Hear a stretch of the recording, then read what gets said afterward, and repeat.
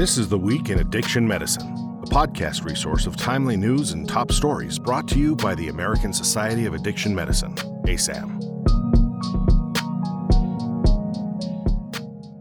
Today is Tuesday, December 13th, and I'm Claire Rasmussen.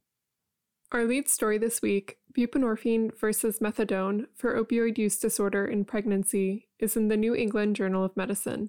This cohort study found that buprenorphine treatment for opioid use disorder during pregnancy was associated with more favorable neonatal outcomes when compared to methadone treatment. Neonatal abstinence syndrome occurred in 69% of the infants exposed to methadone, as compared with 52% of those exposed to buprenorphine in the 30 days before delivery. Next is an article in JAMA Network Open titled Placebo Response and Media Attention in Randomized Clinical Trials Assessing Cannabis-Based Therapies for Pain. This meta-analysis found that both placebo and active cannabinoids had a substantial effect on the treatment of pain. However, the difference between the groups was not statistically significant. The authors also found that media attention to these studies reflected a positive bias that was not always associated with clinical outcome. The authors suggest that positive media attention may create an expectation of cannabis pain relief that results in an increased placebo response. A new article in JAMA Network Open is titled Geographic Accessibility of Retail Cannabis in Northern California and Prenatal Cannabis Use During the COVID-19 Pandemic. This cross-sectional study investigated use of prenatal cannabis via urine toxicology before and during the COVID-19 pandemic in a population of Northern California patients.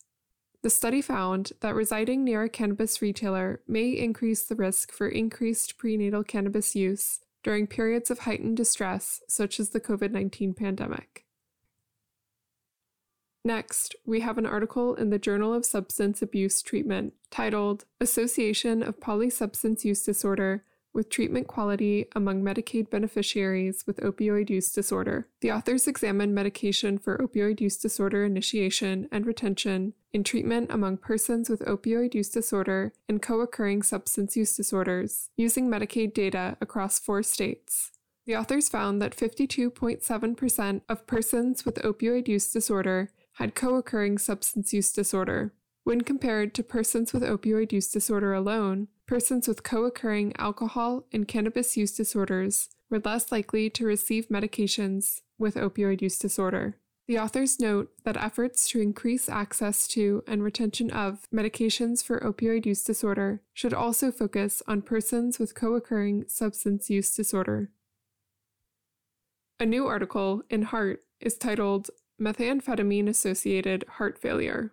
This paper reviewed 21 studies between 1997 and 2020 concerning methamphetamine-associated heart failure. One study of ER patients found that 10% of those with methamphetamine use had an elevated BNP, compared to 7% of the rest of the population. Another study found that methamphetamine use resulted in an increased risk of readmission for heart failure. Another found that methamphetamine cessation led to left ventricular remodeling and improved functional status. The next article, titled The Genetic Etiology of Cannabis Use, is in Translational Psychiatry. This review discusses the genetic literature of cannabis use, noting that twin studies have shown that cannabis use is moderately heritable, with higher heritability estimates for more severe phases of use. Dozens of genetic variants predictive of cannabis use have been identified. These variants are located in genes such as CADM2, FOXP2, and CHRNA2. Studies that apply multivariate methods indicate considerable genetic overlap between cannabis use and other traits, such as substance use disorders, as well as some evidence for causal relationships, most convincingly for schizophrenia. Our next study is in PLOS Global Public Health, titled Adverse Effects of Ayahuasca, Results from the Global Ayahuasca Survey. In this study, the authors surveyed participants in the Global Ayahuasca Project about physical and mental health effects.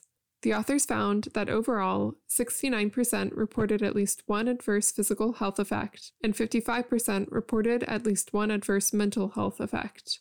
Adverse effects generally lasted less than a week and were associated with increased lifetime use, comorbid physical health conditions, anxiety disorder, and greater age of initial use. Notably, the context in which ayahuasca was used was also associated with the level of adverse effect.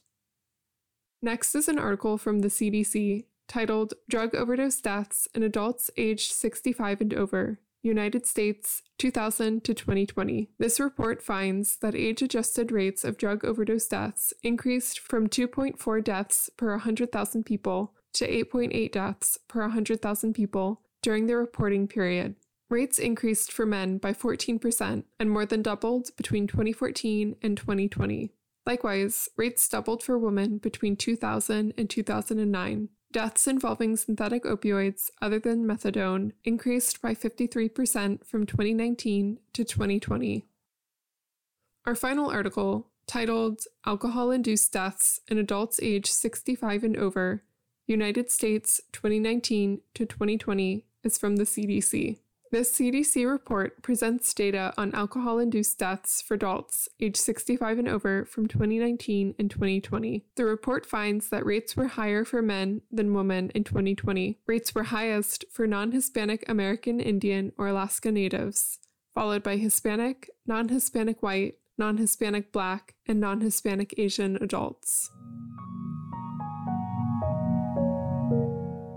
This concludes today's episode of This Week in Addiction Medicine. Remember to subscribe to the ASAM Weekly for more exclusive content and our editor's commentary delivered every Tuesday.